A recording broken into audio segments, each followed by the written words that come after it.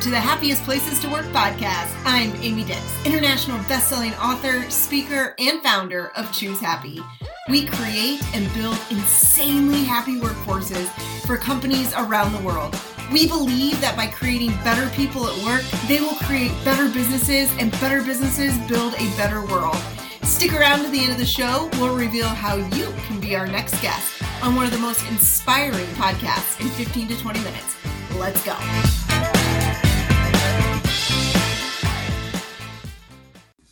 Hello, all you crazy happy people out there. This is another episode of Happiest Places to Work. I am Amy Dix of Choose Happy. And today I'm super honored to have Stephen Youngwood with us, CEO of Sesame Workshop. Oh goodness, Stephen, welcome to the show. I don't even know where to start yet. I know exactly where I want to start with this one. So welcome to the show. Welcome. Thank you. Thank you for having me. It's so great to be on the show. I appreciate you reaching out, and I'm happy to spend some time together. Yeah. So Sesame Workshop, I mean, first of all, what a great organization, and the fact that you do so much good externally, right? I've talked about this on the show before too with other people, but you do so much great work externally, but also you do so much great work internally with the employees too. So I certainly want to talk about both of them, but as Sesame Workshop is now over 50 years old. Is that right? 52 years old. 52 years old. I can imagine that you've grown over time, not just in size, but in understanding employee and employee happiness. So I would love to hear, how long have you been with the organization? I've been in the organization since 2015. So I'm approaching, just over 6 years now, 6.5 years or so. And what do you think your biggest challenge was in 2015 when you first came on board? Yeah, when I first joined at the time, I'm now CEO. I joined at the time as the COO, joining at a time about 9 months or so afterwards. They just brought in a new CEO, and it was an important moment for the workshop. If you go back to 2014, 2015, and it's been pretty well documented, it was a moment where our reason for being, which is that we use the power of media to help educate kids and around the world. We say our mission is to help kids grow stronger, smarter, and kinder, was as relevant as ever. The amount of media being consumed on various platforms and sort of the growing needs of kids and families. But at the same time, the landscape was changing. And so the playbook to deliver on that mission was dramatically changing. And we realized that the workshop kind of realized that we need some outside perspective to take the best of sort of the tradition and the North Star of the workshop, but with an outsider perspective to evolve it so we could be as relevant today as we were the last 50 years. So the biggest challenge was, how do you evolve who we were, keeping what allowed us to have the impact, but make it relevant and connect both from an employee base, from a consumer base, and even sort of all the partners, philanthropic and commercial that we work with. And how do you sort of evolve it, but not break it and make it even better? That was the biggest challenge. And, 5-6 years later, I think we feel we met that challenge, and we're at as strongest place as ever, making as much or more content and more types of content than we ever had before, and being recognized from an employee perspective and an industry perspective and a consumer perspective of not only being relevant, but in terms of being leading. So we feel great about it. We just won the Wall Street Journal Public Service Innovator of the Year. We were just named by Fast Company as one of the 95 brands to watch right in this moment. So it's just the beginning. You're never done, but we feel really good about where we are. First of all, congratulations. What a feat. What an amazing thing to be a part of. And I can imagine you're most known for Sesame Street, the show, right? Yeah. And so part of me thinks this too, as you were talking, I was going, depending on people's age, they really connect with Sesame Street. And it was a huge, and probably still is today, a huge part of people's childhood. So it's once you hit that high, where do you go from there? How can it get any better than that? And so I'm assuming this was a little bit of a challenge, and maybe that's a little bit what you were alluding to when you were talking to that. So how have you kind of changed over time as media has changed? Yeah, well, I mean, one of the things, particularly having come from the outside back then, is that the one of the first things you kind of come to realize, having admired and been influenced in a positive way from the outside, is like it's not an entitlement to be around for 50 plus years. And so, if you don't evolve, as they say, if you don't evolve, you die. And I think you take sort of what's wonderful about the organization that, and if you keep that filter led sort of evolution, is that it was founded by Joan Gans Cooney and Lloyd Morrisett with a simple premise, or a few simple premises that are still relevant today and guide everything that we do. And it's just about adopting them.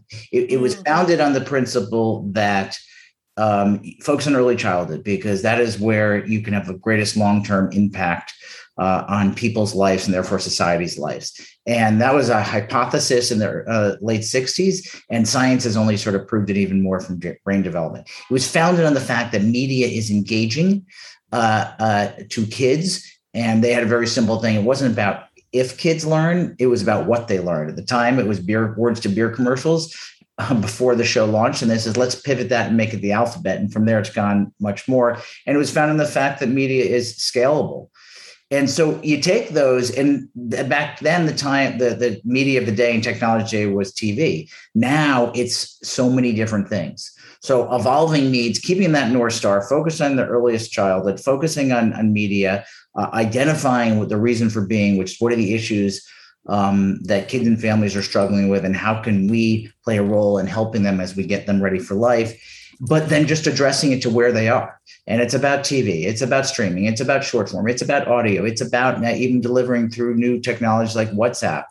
And it's really just about continuing to evolve to make sure you're addressing the most relevant issues, which are not the same today as they were yesterday, and meeting them in the ways that they sort of consume content, knowing that they are consuming content in more places than ever, and they are doing it more often than they ever have. So beautiful. I mean, this is Happiest Places to Work, so I definitely want to talk about the organization, but I want to ask this question first. Like, what do you think is the biggest challenge that children face today in regards to happiness? Oh, I think that, and this was true in a different way before COVID, even true sort of more now, is that there is so much going on and so much expected so quickly that, the social emotional, sort of the mindfulness and the emotional intelligence, and not putting too much pressure on them from a parent and adult perspective, and letting them be kids, letting them make mistakes, and having that sort of sense of center and balance such that they can be open to learning and developing is the most crucial thing. And it is something that we saw before COVID is only heightened as you see sort of anxiety and various sort of mental health during COVID. And so a lot of our work focuses on that. We started very much more in the organization, more the cognitive, say the ABCs, and now we're as much or more about that social emotional, which are the building blocks to learning and just being a happy, well-balanced and centered person, which allows you to be a well-balanced and centered adult and being a learning being. Such a breath of fresh air to hear you say that, because I think you're right. I mean, I just turned 40, and, I think about my childhood, and I don't think this is super unique to my age group, but I don't even know that we knew what emotional intelligence even was.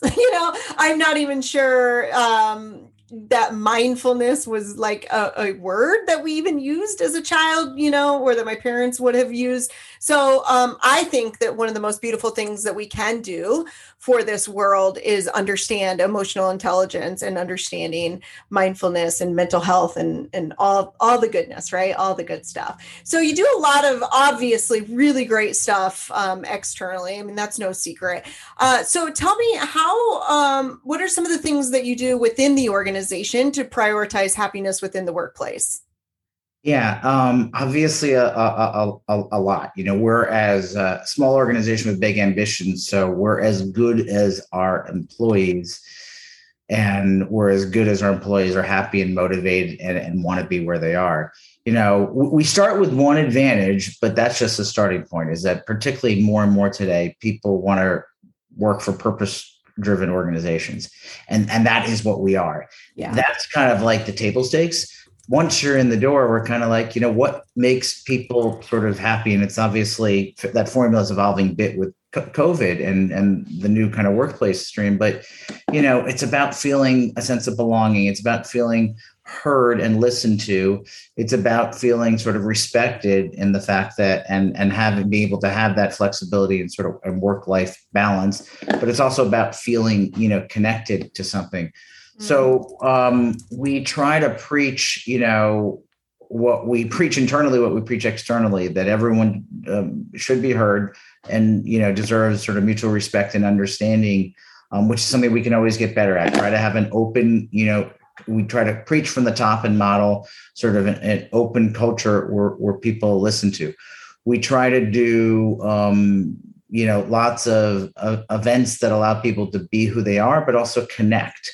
Whether that's the teams, like, whether it's the volleyball league or the baseball or the softball league, or in the virtual world, reimagine what's the equivalent of that. Whether it's sort of virtual trivia nights, whether it was flower making that we did, and those are really you balance you can balance the people being who they are and feeling they're heard, balancing with feeling connected to each other, let alone the organization. And I think it goes a lot really further. And then combine it with the fact that acknowledging that we're a learning organization and that wherever we are today, we know we can always get better and you're never done. That bar keeps moving. Yes. You're never done as an organization, like growing and serving those that you serve, but also like, I feel like we're never done in growing our own employees and making them better humans, Yep. So there's something really key that you said that I just want to kind of highlight, which is that you really allow your employees to be who they are. And maybe that sounds like so simple. I think back to my corporate days, and I definitely was trying to be someone not who I was, who I thought the organization needed, right? Or who I thought my employees needed. And there was such a disconnect there. And I often wonder, now that I'm out of the corporate world, I often wonder how much more of an impact could we have had if that was a little bit more accepted. And I would have accepted it for myself too. I'm not blaming the organization, right? So I think that is so key. And I love that you say that. So what are some of the things that you do to support people, to show them like you come who you are and we want to embrace that? Like, what are some of the things that you do there? Yeah. One thing I do before completely answering that, I want to be honest, is that we try and we again, even that journey is never done. And we're constantly learning that bar keeps going. And so it is, and you keep realizing that, things that you never really understood that were going on that may have even gotten in the way of that stuff. What are we doing? We try to have as much sort of start with like transparency communication. CEO before me did that, and I try to do this as well. And continuing feeling that there is transparency and open levels of communication through all different managements, whether it's those anonymous sort of questions, whether it's, lunches with the employees or one-on-one employees, that true open door and actually meaning it so that people feel that they are heard, which is part of them being, who they are. It's about instituting sort of feedback loops that and sort of leadership reviews, where those are the competencies that we're judging people against. And those are the competencies that we want people, to have. It's, it's an ongoing sort of a cultural thing that you every time you think you're good at it, you realize, particularly in the changing worlds, and how important identity is to people, and people have different definitions, and with the generational thing, with even different generations, that that bar of doing that keeps getting higher. But it starts with communication, it starts with open feedback, and it starts with ideally modeling from the management side down and measuring those, whether that's what you are doing. And it starts with honesty and admitting when, okay, you could do better, and celebrating when you're doing well. Yeah. How do you measure some of this stuff? Like, how are you truly measuring employee happiness or employee engagement? Like, how is it that you measure it? Yeah, I think there are a lot of different things, and a lot of this was, and there's no sort of magic metric. There is, I always say, it's sort of three different things, and it's not just if, quote, they're happy, but what is driving them to be happy, or what things so that good. you do are that better, because it's not like you are, you're not. Right. And I think that so I always say there are three different things we're always looking at and triangulating. There is obviously the very, very statistical vote with your feet thing, is like, what's the retention and turnover look like? There is surveys, just like qualitative surveys, about what's going on or what are the issues on people's minds, everywhere from work-life balance to workload. And last year and a half, a lot of very specific things given what's been going on in society. And then there is just that sort of feedback that bubbles up. As I said, we have a lot of different sort of communication points and data points that, whether it's questions that are asked to me directly, whether it's things that I'll get through our human resources group, or things I'll get through a lot of the employee lunches. And you kind of triangulate to sort of get what's going on and try to figure out what feels like it's an outlier versus what's a trend that we have to go address. Mm-hmm. It's a constant sort of evolution. And as I think, I don't think organizations are any different than people. You can, you have moments of happiness and you'd like the trend to be general, but that doesn't mean people aren't human, and there aren't, just like organizations aren't human. That there are moments you're going to have an overworked week, but ideally holistically, when you go on vacation, you realize like, I am happy. I'm happy to be here, or I'm not. And something else should be, I should do something else. Yes, I love that. On my other show, on the sister show, Unlocking Happiness, the intro there, I think I say something like, we have short moments, we have short moments, we have long moments, we have happy moments, and we have sad moments, right? We're just here to make sure that all your moments are filled with meaning. And so I like that you use the word moments. I think that that's such a key piece as we look at like our work day and just our day in the life of, right? So, I think challenges in the workplace are different today than they were 10 years ago. And so I'm curious, what do you think is going to be the biggest challenge that we have to kind of, as it pertains to happiness, mental health, et cetera, what do you think is going to be the biggest challenge that we're going to have to start to prepare for in another 10 years? Yeah, assuming, the biggest challenge now, at least the next couple of years, and I think this is a bit of emblematic of the next 10 years, is I do believe COVID changed things in terms of the what people view of the obviously the balance between their work home and their office home, but also the role of the office and their role of the home and where they want to live in. And so I think that, like organizations like us and others are trying to sort of evolve and what that new balance is. And then with that new playing field, how do you keep that connection? How do you keep that recognition? How do you keep that celebration in the world of the old days of, and we were an organization, it was largely, there were exceptions, but it was a 5 day a week in the office organization. That will not be the future. That with that came a management style. I always sort of smirked during COVID. I was taught as a leader, and when you become CEO, that key is about accessibility and connectedness, and you walk around and you make sure people see you, people know you, people hear you. You celebrate successes in a personal way. Sometimes even have parties. Well, in COVID, that was all gone. You couldn't walk around. Everything you couldn't just drop in. You couldn't make sure you talk to someone in the elevator or whatever the situation is. So you had to figure out, how do I have that connection? How do I express that sort of value when it's all has to be completely purposeful versus the casual? I think the future is going to be a world where there'll be some time spent in person. There will be some time spent remotely. There'll be more structured. There'll be more unstructured. And it'll be the balance of the happiness is knowing also all people are different. There are people that thrive from the energy of being around people. There are people that kind of, it drains their energy. And trying to figure out that new balance where you keep an organization connected, because I do believe connectedness means it helps drive happiness or enables, happiness. And while also the great happiness that comes from the fact that, wow, I don't have to do that commute. I can have a little bit more flexibility if I have to do something with my child in the middle of the day. And balancing those two, I think it'll be the next 3 or 4 years, and hopefully we'll get to a new equilibrium.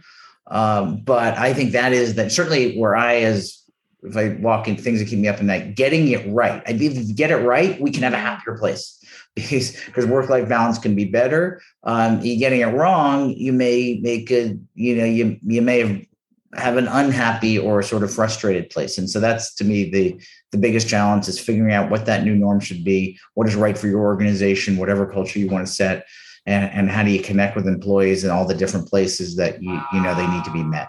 Yeah. And I think the organizations who understand this right now and are working towards that are also the organizations that are going to acquire the right talent for them, So well said. One of the themes, I think, of just our short little conversation today, the word that I think you've said the most is the word of connection or connect or connectedness.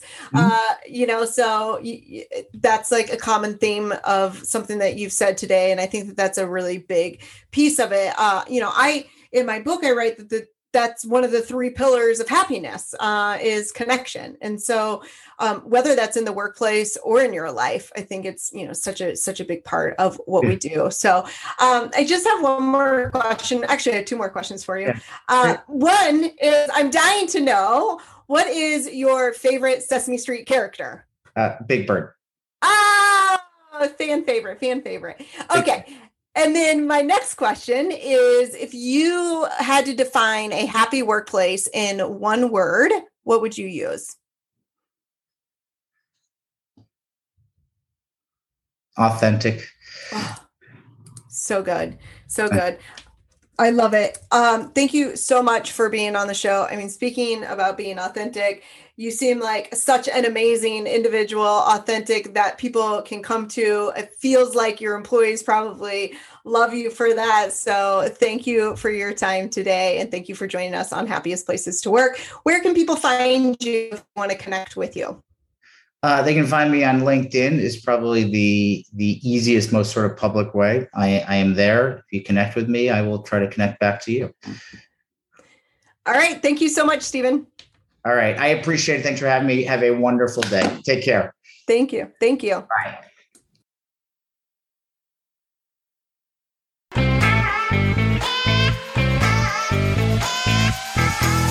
Amy Dix here. Thank you so much for listening to the Happiest Places to Work podcast. If you are a CEO, HR director, or wellness director for a successful company and would like to be on this program, please visit choose-happy.me/podcast/apply. If you got something out of this interview, would you share this episode on social media? Just do a quick screenshot with your phone and text it to a friend or post it on social. If you know someone that would be a great guest, tag them on social media to let them know about the show and include the hashtag Happiest Places to Work podcast. I love seeing your posts and guest suggestions. We are regularly putting out new episodes and content. To make sure you don't miss any episodes, go ahead and subscribe. Your thumbs up, ratings, and reviews go a long way to help promote the show and mean a lot to me and my team. Want to know more? Go to our website, choose-happy.me, or follow me on LinkedIn, Facebook, and Instagram at Amy N. Dix. Thanks for listening. This is Amy Dix, and we will see you next time.